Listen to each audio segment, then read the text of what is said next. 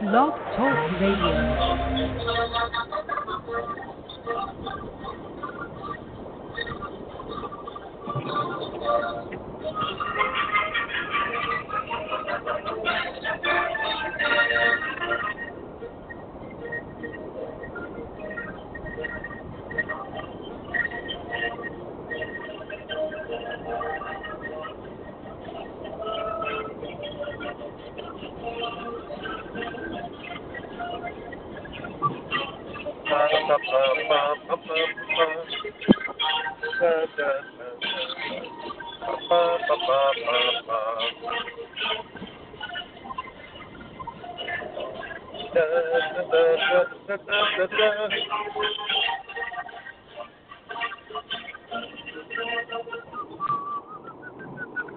Tonight we'll go back in time to seasons past, when 22 men raced the rugged fields of yesterday, fighting for one more first down, one more yard gain, one final score which would bring victory after 60 minutes of battle on the gridiron. Tonight we'll explore the world of Gridiron Greats. Welcome to Gridiron Greats Football Hits. Yeah. The Gridiron Greats Publishing and Broadcasting Network, in conjunction with Swick Enterprises. We're live from the Wallingford, Connecticut home of Gridiron Greats Magazine. And I'm Bob Swick, publisher and editor of Gridiron Greats Magazine, and I'll be your host for the show. Gridiron Greats is the only publication in America which focuses upon the history and memorabilia of the North American football game since its inception in 1869. We cover 140 plus years of football history and memorabilia. You can find us on the web at gridirongreatsmagazine.com. We're sponsored in part by MSB Sports Cards. Check out their website at msbsportscards.com for one of the largest selections of vintage football cards and memorabilia on the web. And we're also sponsored in part by BST Auctions. Check out their website for their upcoming auction at bstauctions.com. It is at this time I'd like to introduce my co-host, who is a senior contributing writer to Gridiron Greats Magazine, a football memorabilia historian, specializing in pre-World War II items, in particular Red Grange, and also Seattle Seahawk items, in particular Steve Larcher. He hails from Portland, Oregon. Mr. Joe Squires. Joe, welcome to the show tonight. Captain, good afternoon, sir.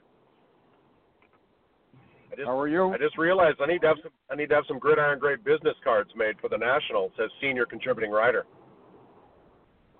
I'll have to get some is it for okay you. If I use the logo, or I'll have a little abbreviation on JSSCW. And a little picture of Grange and Largent on it.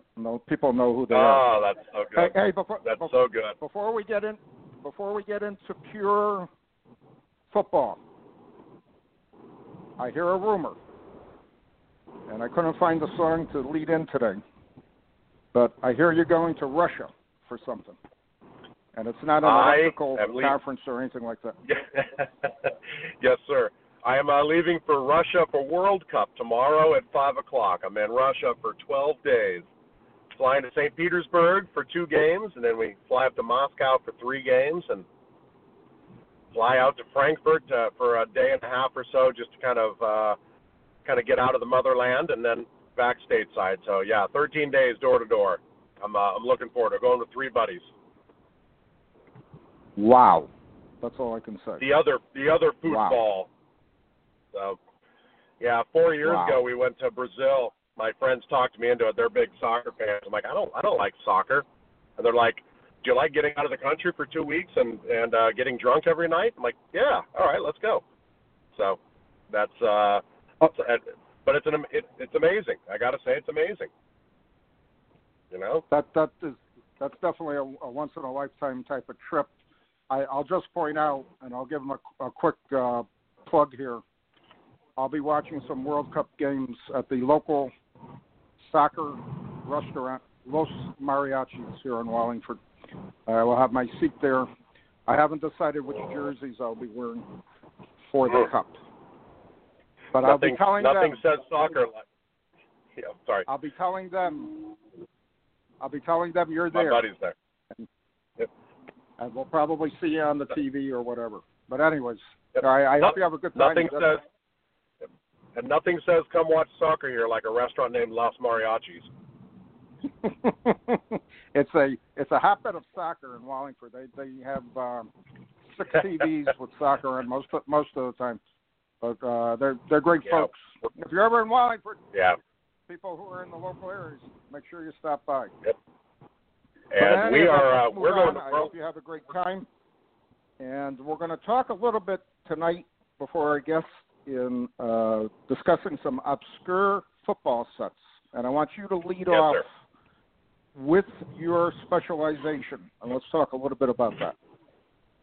Well, probably 3-4 episodes ago, we got onto a tangent conversation, as we often do, Captain, about rare Red Grange cards. And then you and I took it, offline, after the music stops.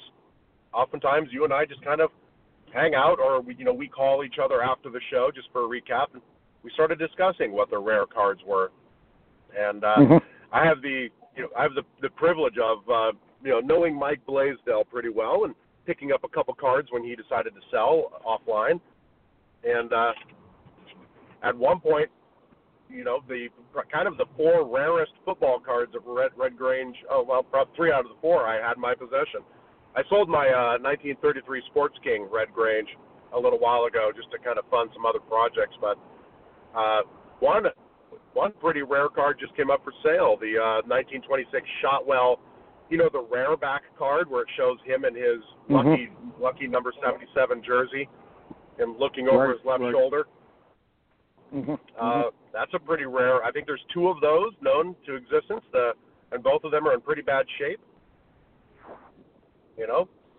Red Grange looking over his left shoulder with that come hither look like he's in a 1989 Steve Largent Pacific card set, climbing Mount Rainier with Jim Zorn or something like that.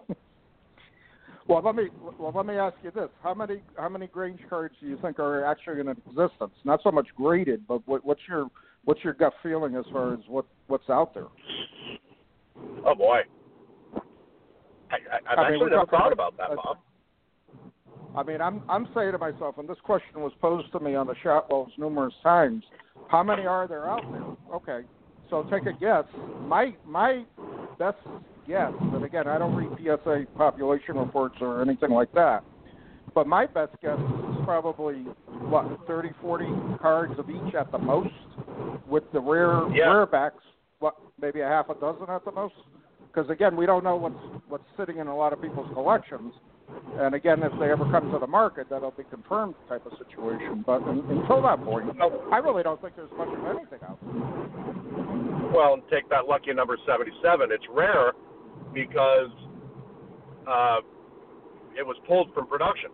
It's because he was wearing a Chicago Bears jersey, and Cash and Kerry Pyle had Shotwell pull that from production because it wasn't it had to do with the movie. It didn't have to do with the movie. Right. So. Right. Who knows? It's kind of like, why is the Honus Wagner card so rare? It's because it was pulled from production. Because, by Wagner. Right. So this is the same thing. Again, that. Well, we've talked about numerous times. How many of these cards actually have survived? Were the cards traded in for a premium, so on and so forth? There's all different issues with regards to a lot of these card sets from the 20s or 30s. Not so much issues, but just theories behind what we can actually understand today, seeing what's in the market today. And again, we'll go to the National in Cleveland in a few weeks. And how many Shotwells are going to be on the floor? A half a dozen? Maybe 10? Who knows? Yeah. So it's beyond rare. And what we always forget, as Carl mentioned once in an article he wrote, is think about the paper drives of the World War II. Right. And then what I always think about is floods and fires. How many people had but they had it in a shoe, water pipe broke and damaged it. So there's getting chucked in the trash, there's paper drives, and then there's just natural attrition, of cards. Right. Right. So to me, those issues are rare. We know they're rare. Red Grange, any Red Grange collector, I'm sure, would love to have at least one type card for his collection as far as the Shotwell is concerned. What else does Grange have that is really unusual that you're aware of? Obviously, the unicorn of Grange cards, the Spalding blank back, which they call it, I think most people would agree that card was put together as an example. It was sent out. We've seen the letter, that Spalding sent out, and it mentions Grange, and one can only assume that Grange card, because it's blank back, was sent out with the letter to encourage people to sign off and send in a picture. So basically a letter went out from Spalding saying, hey, we've got Red Grange on board. Here's an example of what it's going to look like. Please send in a picture and a release letter. And, there's probably half a dozen of these 1926 Spalding, samples, that are left. And I've got kind of a cool one. I got it from the Dreyer Museum, when they went, when they liquidated their asset. Mine's oversized, so you can tell that it was in a larger, piece, call it a normal football card size, but, blanked around the sides. So rare salesman samples, or whatever you want to call it, example.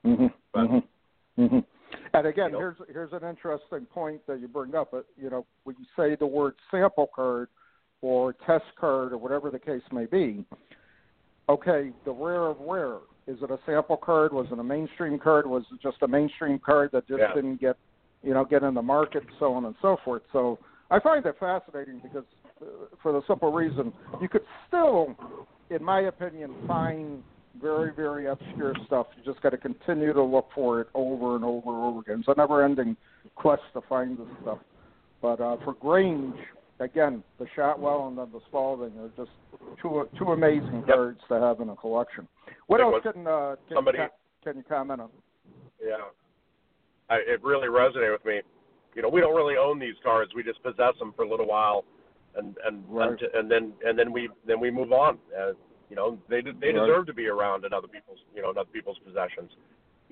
They deserve to be scanned and shared with people rather than locked up in a safe somewhere for never to be seen.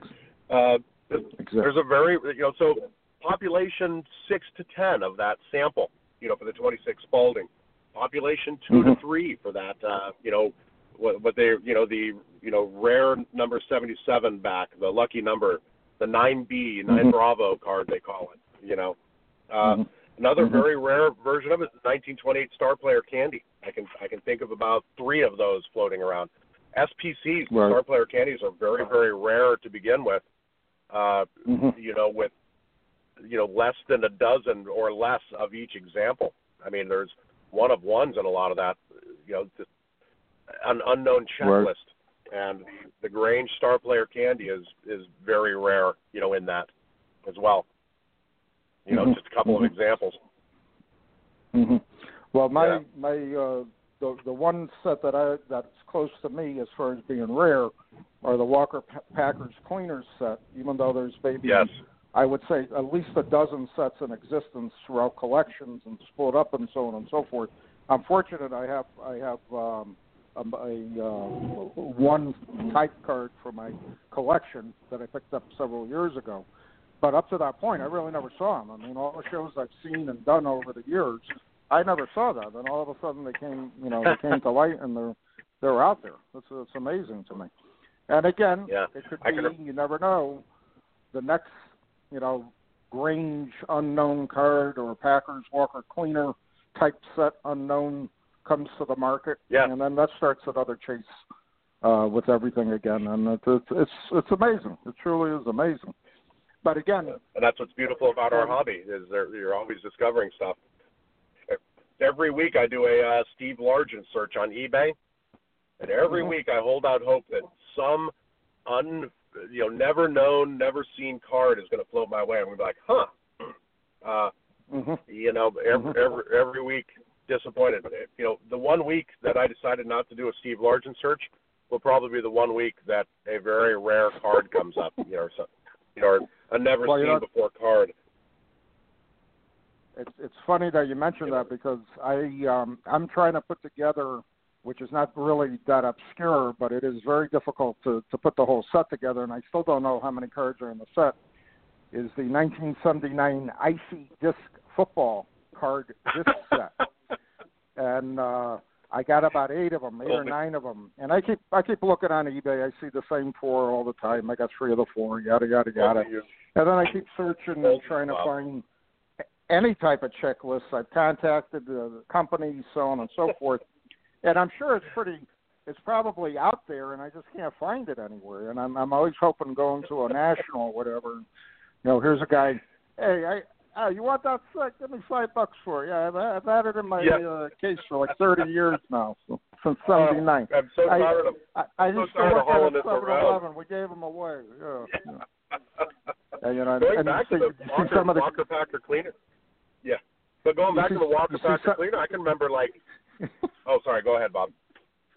No, I was just going to say, and you see them graded. The Icy is graded for like $300-400. Why is beyond me?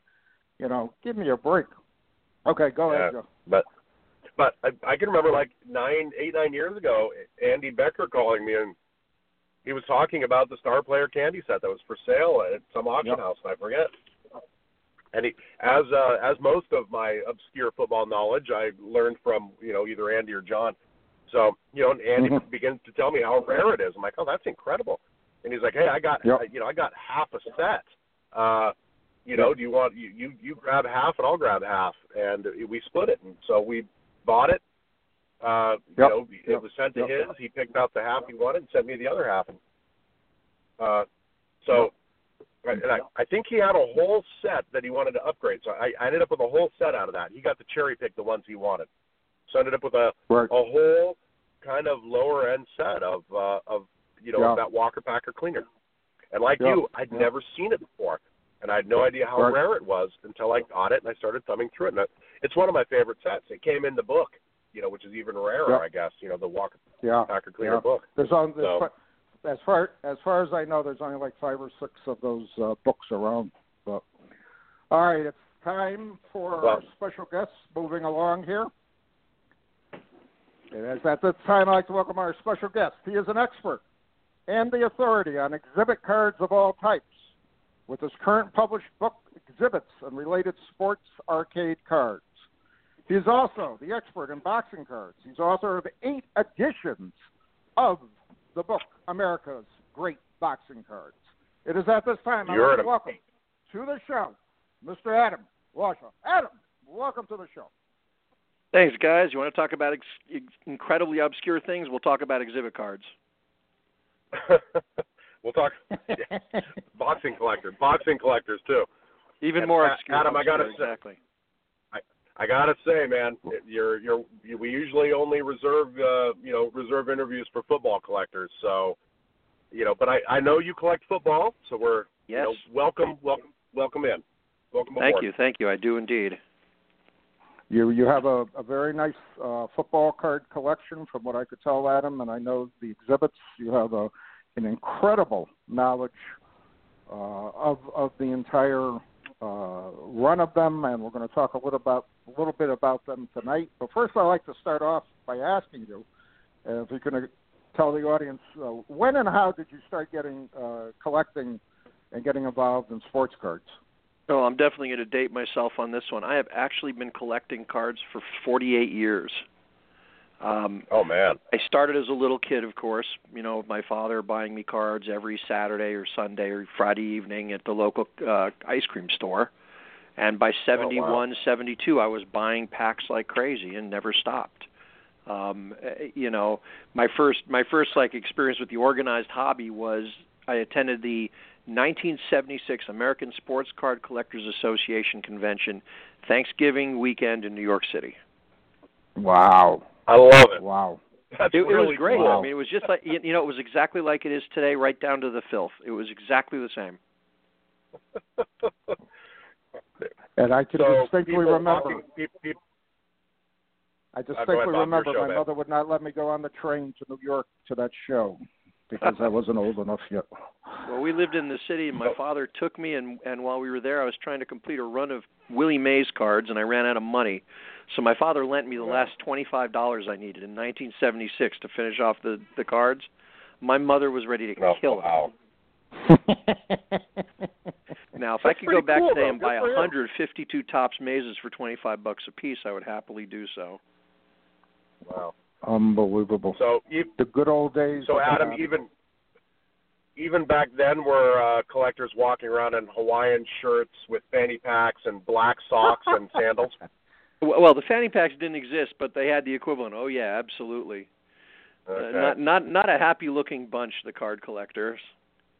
Yeah, obviously the peak of health, six-pack abs, perfectly coiffed hair. Yeah, right, 12-pack abs and comb-overs. Yeah, that's it. Yeah, like what we're used to seeing at the National. Okay, just making sure. Have you picked up your black socks and sandals for Cleveland National? I'm ready to go. I could leave today. I could leave today. I have underwear with holes in them. I'm ready to go. Well, getting back to you collected since the early 70s. I go back to 1965, as the story goes, and everybody's heard my story. But again, shows in the 1970s, to me, especially for me, since I collected only football, were great challenges, to say the least. And again, I always throw this out. I would ask dealers, do they have any football cards? They would be very quiet. They go to the back of the table. They pull out a cheese box or some sort of shoe box, and they would say, "Give me $5 for it or $10 for it." I never knew what was there. In a lot of cases, I wasn't allowed to open up the box to see what was in there, so I would just buy it, and then go home and then try to figure out what I had. And then again, you really didn't have strong, price guides or even guidebooks at the time to try to figure out what it was. So I used to just sort everything according to what it looked like, and then try to figure out afterwards what I had and what I tried to collect. So the hobby's evolved dramatically in 47 years, to say the least. And again, but it's kind of nice to. It's kind of nice to remember the good old days. When I was when I first moved out to California, really the only football cards I had exposure to were the Topps products every year that I picked up in wax packs.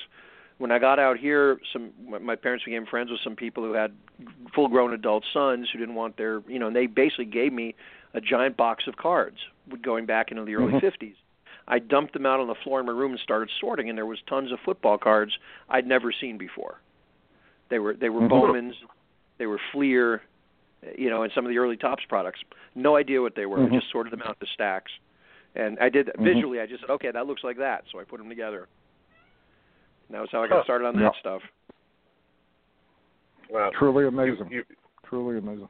I've seen your I've seen your exhibit cards posted up, and you've always got an example of exhibit cards, whether it's shades of different shades of green, non-sports exhibit cards, different backs. You're that guy who knows a lot about that one exhibit cards. I got into it years and years ago, Yeah, how'd you get into it, and how'd you just start picking up those nuances? Because you're the guy who's just different. Like I said, here's the sepia one, and this one's got a light green tint, and I'm like, oh my gosh, how the hell does he notice that? Well, what happened was I have this sort of organizational bent when it comes to cards. That's why I wrote the boxing books in the first place, because there was nothing out there. So when it came to exhibits, I collected the post-war common mainstream baseball stuff, and then I was going to some shows out here in Los Angeles back in the heyday of shows. I ran into an old-time collector from Northern California, a guy named John Spalding. He was very big in PCL baseball, and he was a sports writer up in the Bay Area, big into PCL stuff. And what he had, which really caught my eye, was he had about 3 binders full of 1920s exhibit cards.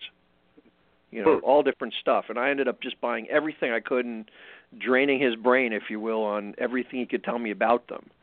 A little while later, I went to another show out here, and I saw my first boxing exhibit cards, which I had no idea they existed. A dealer had a book full of boxing exhibits. I ended up picking up a Joe Louis, a Jack Johnson, a Rocky Marciano, a Dempsey, a Tunney, and a few other big-name fighters, and then I started going, this is really cool. What do I do here? I started looking around. There was nothing, no resources, no guides. There was a small listing for the Exhibit Champions set in the Beckett three-sport book, which covered, football, basketball, hockey, that one set. That was the only thing listed. And I would see other cards. You don't know what they are, but you'd pick them up because they were so inexpensive. And I'd look at it and go, wow, that's a Hall of Famer from the 1920s for $15. Okay, I'll buy that. Now fast forward to eBay when that starts popping up in the late 90s, and you go on there and, oh my God, this, you could just run a complete sort and select on this stuff and find all kinds of exhibit cards. And that's when I went a little nuts and started just buying everything in sight. Well, and especially when you knew what they were, you knew what to search for, whereas other people didn't know what they were. Yeah. And after a while, they were such a stepchild when it came to collecting that after a while, I start going to auction houses and they'd have, here's 500 exhibits, and I'd bid $1 for them, pick them up for $20. Yep. Yeah, it's so interesting because 1948. You think, and some of those non-sports that you have examples of, which are awesome, or even older than that. But you think about, when we think about football, 1935 and 1948 Leaf are the two football sets that come to mind, but there's not much respect that's given to its younger stepbrother 1948 Bowman and 1948 exhibits. They're really underappreciated. Well, absolutely. With the 48 exhibits, I always said a lot of collectors felt they were like postcards, and therefore they didn't want to collect them. I was fascinated by them. I picked up my first one probably in '79 or '80. Had no clue what it was. I thought it was, I thought it was a postcard.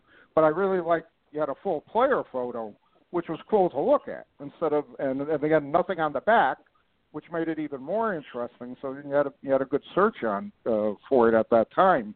And again, like you said, Adam, there was absolutely no information whatsoever anywhere, with the exception, again, 79-80 Beckett book. They had the little that exhibit champion set, and that was it. And they really haven't expanded it much since then. They haven't really talked. No, about they haven't. It at all. And the information that's out there is wrong, and that's the part that really drove me crazy.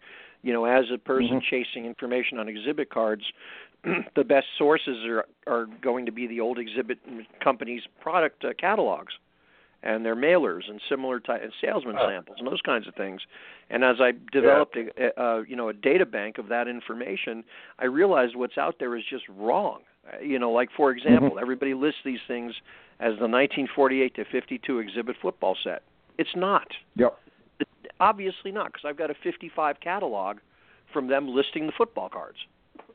They also list a bunch of short prints. They're not short prints. They can't be. They made 32 cards every year because the sheet is 32 cards. Now, they sub cards in and out from one year to the next. So you've got cards that are in shorter supply, but they're not true short prints. They're just from a specific year. Right. The only years we can say for sure what they were, we know for sure what's in 1950 because of that checklist card that popped up in BST's auction last year. That definitively pins what's that amazing card. That definitively pins down what's there. That year, for some reason, they made checklist cards for baseball, football, boxing, and wrestling, and they sent them out. And almost none of them have survived apparently. But that's the only football I've ever seen. The one that came up last year that lists the 32 cards from the 1950 issue. And then in 55, you've got the postcard backs, so you know what those are because they've got the postcard back on them. Adam, jumping ahead, I just want to ask one quick question, and we'll go back to the script. But what was the actual last year that you're aware of that the football exhibits were actually printed? 1955. It's 55. Okay, all right. Yeah, now it could be later because unfortunately, I don't have catalogs going past that. Okay, all right. Because I have never seen anything late 50s, early 60s, and correct me if I'm wrong. The other sports, they continue to print for those other sports later in the 50s and 60s? Oh yeah, they did, and I don't think they updated them after 52 or so. Okay, all right. That's for our listeners' knowledge too, because I've had several people ask me, well, you're right, it's 1948 to 52, and I said no, there are cards that were printed after 1952, and they were cards distributed through the 50s, because I'm sure they had a lot of extras. You know what I mean? And when they put them in their machines and everything, I'm sure they had a lot of inventory to get rid of, and they sold them that way. So they were sellers. You in theory could probably get a 1948 card out of a machine, let's say in 1961 or whatever, that type of situation. So it's the other thing is these were not these weren't pack products. They were sold in bricks of 500 cards for vending out of these machines. So if somebody had an exhibit vendor and they didn't get very much foot traffic with it, they could have cards sitting in there for years that might be vended out of there many years after they were made. Mm-hmm. Mm-hmm. You hear anecdotal stories about people. Yeah, I bought these cards in 1972 in the arcade in Podunk, Georgia, and you very well might have, because there might have been a machine sitting there with stuff still in it. To this day, people find machines with cards in them. Yeah, I never thought about that. I never thought about the vending machines being left out like that. That's fascinating.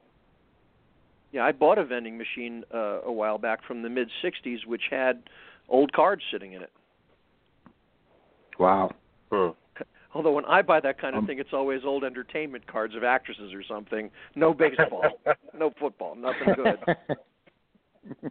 What led you to write your new book, Exhibit and Related Sports Arcade Cards? Well, as I said, I was going absolutely nuts trying to find information, and the same thing that happened with the boxing book. I didn't find any information on boxing cards, so I said, "The heck with it! I'll just write my own." I wrote the book. It was successful, and people kept saying to me, "Why don't you do one of these for the exhibit cards?" And I had the idea kicking around for probably 4 or 5 years, and then I happened to run into a time frame where I was able to put some time into it and go work on it. I had my normal business. I'm a lawyer by trade. I had a big case that was supposed to go to trial earlier this year. The case settled on the eve of the trial starting, and I all of a sudden had a month of free time. So I figured, okay, I'll just do the book. Let's power this out. Yeah, just knock it out, because I had all the exhibit boxing segment already written from the boxing card book, and I had a lot of the baseball card stuff already done, because I had done the revisions on the checklists to the standard catalog about 15 years ago. So I had that information on hand. I had a significant amount of writing on the multi-sport stuff already done, because I had done articles on those things. So it was kind of one of these things that wrote very quickly. The football cards was actually one of the tougher segments to write, because there are some nuances there that I really wasn't 100% conversant with. I needed some help from that. I mean, Andy Becker helped me out on some of that too. Mm-hmm. That guy's name keeps coming up. Well, good guy. He helped me out with the checklist on the 55s, on the postcard back ones. Now, overall, Again, jumping ahead. How many actual different football cards were actually printed? In other words, were there a total set of all the variations of 100 or 125? Well, the base cards of each individual player, there's 59 different players. Okay. Okay, and so since they're printed on 32 card sheets, you can see, and they only did one sheet a year. We know that from the catalogs. So each year was 32 cards. So they sub cards in and out in order to get that total. It was based on when guys were up, when guys were released, new guys coming up, that kind of thing. So explain that to me again. There's only 59 players throughout 48 to 55. So right. 7 years, right. And there's only 59 players. Okay. Right. Wow, they I just didn't know reran that them and either. reran them and reran them. Sorry? Same pictures, or did they vary the picture by year? No, same pictures. Just different backs, or blank backed or whatever. Yeah. Well, they were blank backed except 55. What it was they started out with 32 players. They dropped some of those players and put in some new players, kept some of the old ones. Then they dropped some of those players and put in some new ones, and so on and so on. That's why you have what people call the short prints, because there are obscure guys who really weren't around for very long, like Squirm and Herman Wiedemeyer, right? Wasn't around for very long. He's a short print because he was only in there for a year or two. Interesting. I actually didn't know that. I've collected exhibits for years, and I didn't know that either. That's fascinating. Yeah, that's why it's so miserable to collect the last 7 or 8 cards in the set, because they're from 1 year. And who's the Hawaiian guy? The rare one, Wiedemeyer, or it starts with a W. Herman Wiedemeyer. Herman Wiedemeyer. He's the rarest of it, isn't he? He's not the rarest. Anybody issued anybody issues a 1 year card is going to be equally rare. What it is with him is he's super popular because Hawaii 5-0. Oh, got it. Yes, that's right. He played Duke in the original Hawaii 5-0, so his card has just got this special, and he's Hawaiian, so it's got this special cachet to it, and people just go after it. Yeah, that was the last card I needed to complete it, and I was looking for a couple of years for it. Yeah, it's because it's so bloody expensive. When you find them, somebody wants $1,000 for it. Yeah, it was $500-$600 for it, and just at SGC 60, something like that. Now that said, the really tough cards are actually the tinted cards. And those are. Why is that? It looks like. Well, there's two kinds of. The basic cards are either black and white or sepia toned, and that's just how you're going to find them 99.9% of the time. Then you've got, for some reason, they also made a print run, or for a little while, with green ink on white stock, just like a boxing card would have been from the era. I don't know why they did it. They weren't paying attention. Maybe they just ran them wrong and put them out anyway. So the green tints are pretty tough to find. The ones that will really kill you are the ones that have color stock. Black. It's basically black print on color stock. There's green, pink, yellow, blue, red. Those are incredibly tough to find. It looks to me, just from what I know about the company's history, I think they found some old cardboard stock and just ran it. That's really what I think, because the last time they used colors like that were in the 20s. Or in the early 30s. So I have a funny feeling they just found some old stock and went, shoved it through the presses and ran the cards. So chasing after the color stock cards, I looked at the National every year for about 5 or 6 years for a color stock exhibit football card. I found 2 of them the entire time, and I didn't have enough money to buy them when I saw them, so I didn't pick them up. 2 years ago, I got lucky and found one in a commons pile at one of the shows. And picked it up at the National. Yellow, a Mastrangelo and a yellow stock. So I kind of scratched my itch for having one of those as a type card. And I'm always looking for them, and every time I go to the show, I plow through as many exhibit card piles as I can to see if I can spot any of these short prints and pick them up. So if you get there on Thursday, Joe, they're going to be gone by the time you get there. They'll be gone, yeah. And I realize that. I know my station. I know my station in this hobby, and it's definitely not the guy who yells "Eureka" in the middle of a crowded floor. So yeah, that's me. I'm the guy you always come around and say, "What are you picking through all that crap for?" Well, that's why. I make fun of you. Adam, like, what the hell are you doing, dude? How do you have the patience to do this? Adam, is it realistic to say then there's 59 black and white, and then there'll be 59 sepia tone, and then an unknown with the tints, as far as variations approximately. are concerned? Yeah, approximately. Okay. That's how it's distributed. All right, interesting. And that's not to say that some of the regular quote unquote cards are going to be easy to get. Some of them are really tough to find, and you're going to pay plenty for them.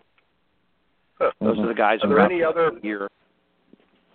Like you mentioned the vending machine earlier, and probably like 5-6 years ago, I bought a 2-cent vending machine off a guy on a to be unnamed crappy sports card a chat room I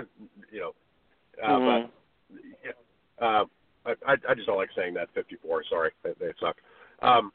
But so I had this 2-cent vending machine. It was really cool, and he had copies of some of the rarer baseball cards that he put in there, and it actually worked. You'd put in 2 pennies and push it, and it'd come back out.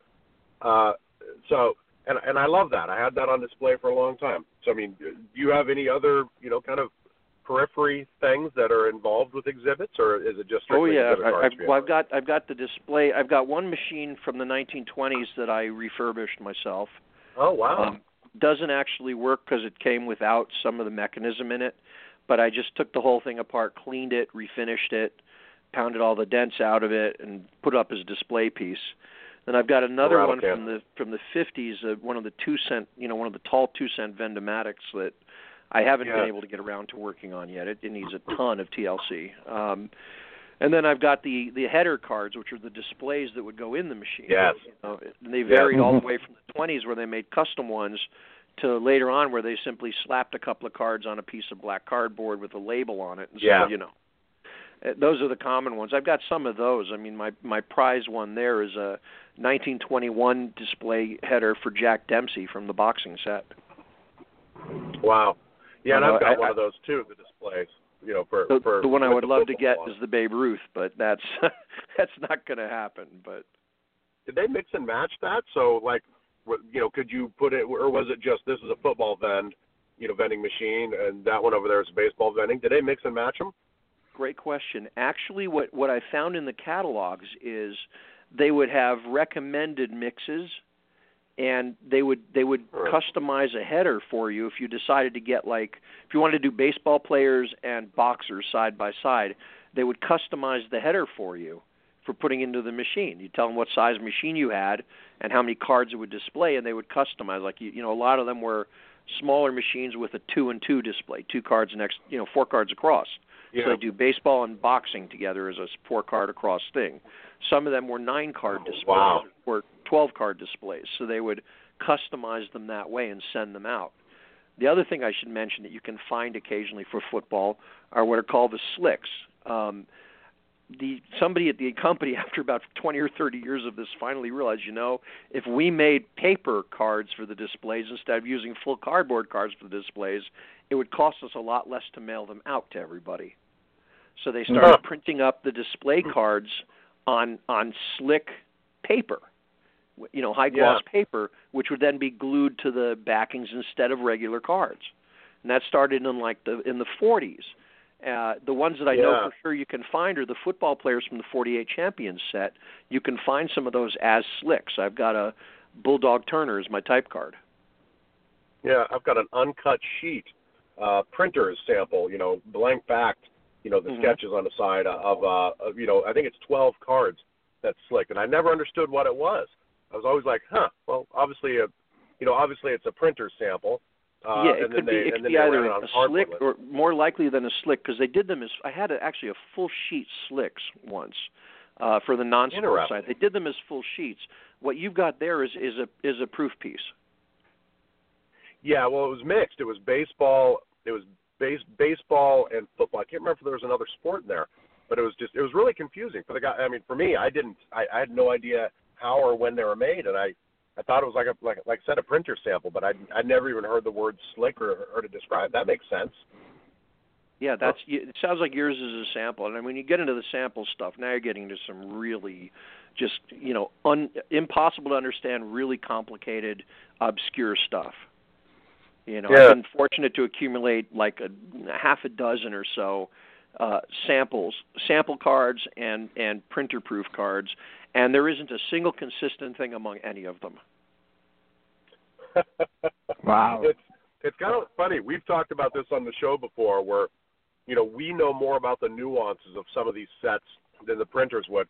And, take the 48 Leaf, for example. I'm pretty sure if the printer who ran that were ever to, we were able to go back in time and hey, how come it's white, this one's, black, between the knees and this one's white between the knees?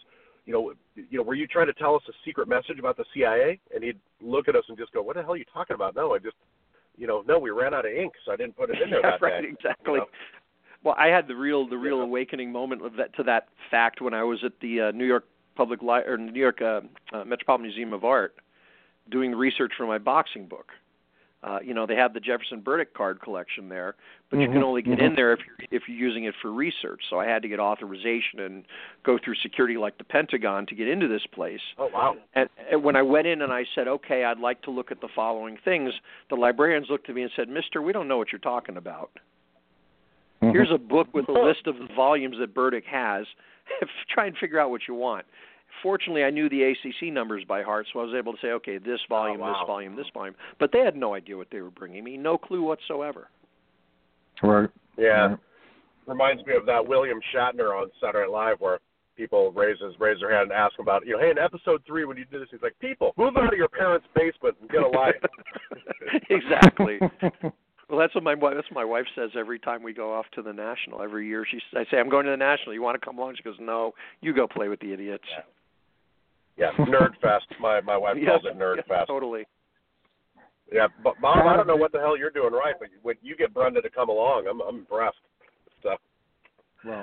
Well, we have a vested interest in the magazine, and she enjoys visiting everybody too. It's a book, but this year, unfortunately, she can't come out because she's just way backed up with her project. So, and it's Cleveland too, so it's not that overly exciting. Although I made the big move this year. I will be staying downtown at the DoubleTree, so at least I can see human life as compared to the last time I was there, where I was at the Best Western, which I felt like I went back in time. I really wasn't back in time because there was nothing there, and it was nasty. But this year I'll be with humans, and I'll be downtown. The Hall of Fame is Rock and Roll Hall of Fame, the casino. There's a lot of restaurants, so it'll be a heck of a lot better. Adam, do you have any collecting stories you want to share with our audience about the exhibits? The only thing I can really think is a good story was when I went to a show back, 25 years ago, when they were still doing free autograph guests. I always liked to get exhibit cards signed, and I brought Hall of Fame baseball player Luke Appling's card with me to have it signed. His pictures from the 1920s, and he looked at the card and he said, "Wow," he said. These uniforms, and he went on an absolute tirade about the crappy uniforms they made them wear back in the day when this was shot. They were the White Sox had black road uniforms, and he said these things would become sodden and saturated with sweat, especially if you're playing a doubleheader, and because they were so cheap, they wouldn't bring a second clothing change. You'd have to put the thing back on after the first game and go back out and play in a it's always fun with the guys when you can show them the old exhibit cards. They're really big pictures and they're really bold. So a lot of times these guys will look at them and go, "Wow, and they'll tell me something about the whole experience there." Hank Aaron was the same way. When I showed him mine, he's like, "Oh yeah, that's from Milwaukee." Looked it over. I mean, they get kind of a kick out of seeing them because they are so photographic.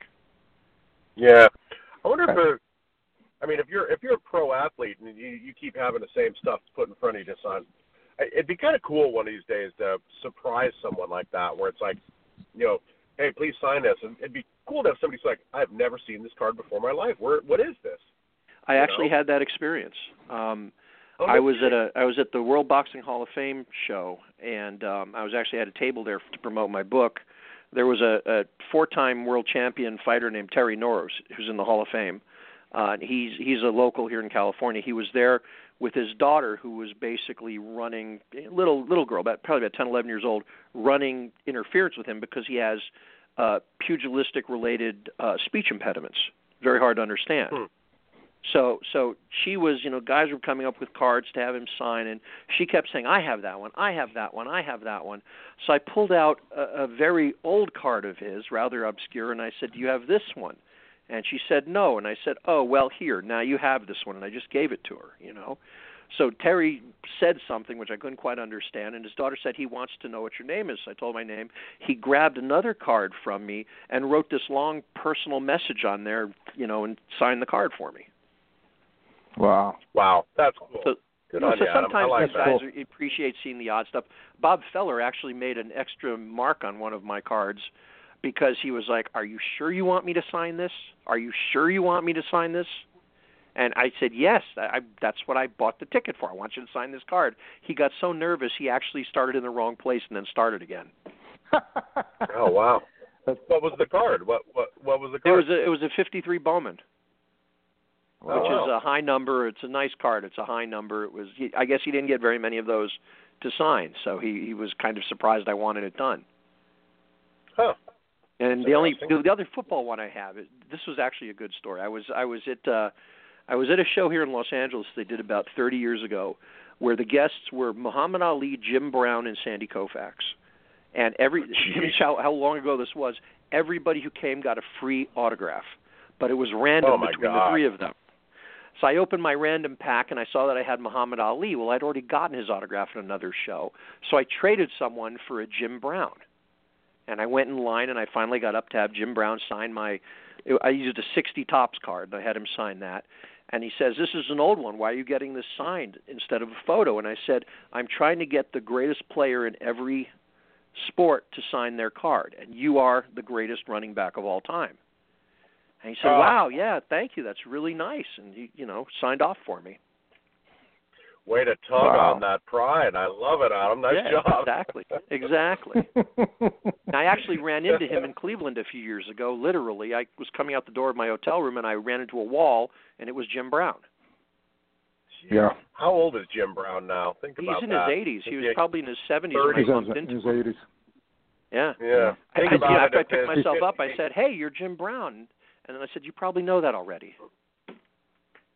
Yeah. I said, "What are you here for?" He said, it was when they were inducting Hickerson into the Hall of Fame. Oh, wow, Gene Hickerson, right on. But think about it, in 1958, if he was 20, that means he was born in 38. Geez, yeah, he's 80. Geez, he's 80. Jim Brown is 80, man. Yeah. Boy, I feel... Yeah. Well, I saw him in L.A. about a year ago, driving down the street near my house, and he looks good.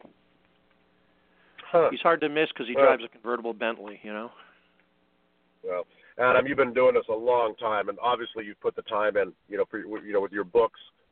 So, I mean, what advice would you have for collectors who wanted to start collecting exhibit cards? I love this set. It's just so good looking. What? Start out reading. Find out what's out there and what you really like.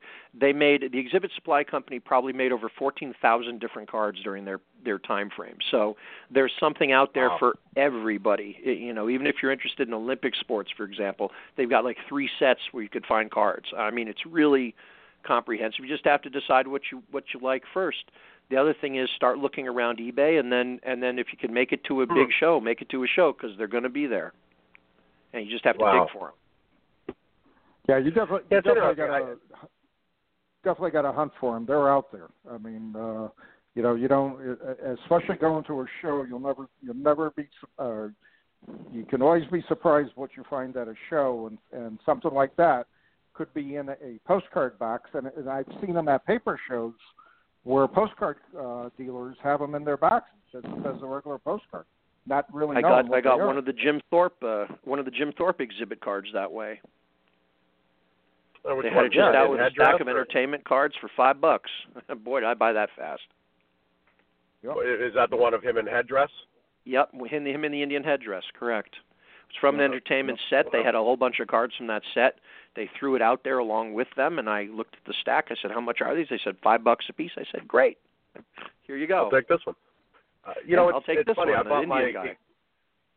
Yeah, I bought my exhibit set. It was, 80% complete, and bought it, had quite a few of them graded, and I was just working on this set for a while. But we've talked before about, what the difference between somebody who buys a complete set and then basically puts it in a box and, sets it aside, your Jim Crandalls of the world, and then the people who build sets, and they know the nuances of it. And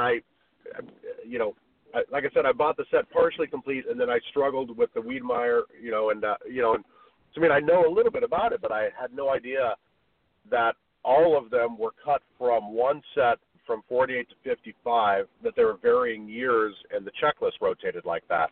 That's just fascinating. That's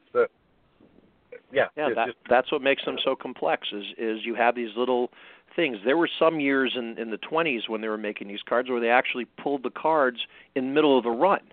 So you might have multiple cards from that year that don't add up to the proper set counts.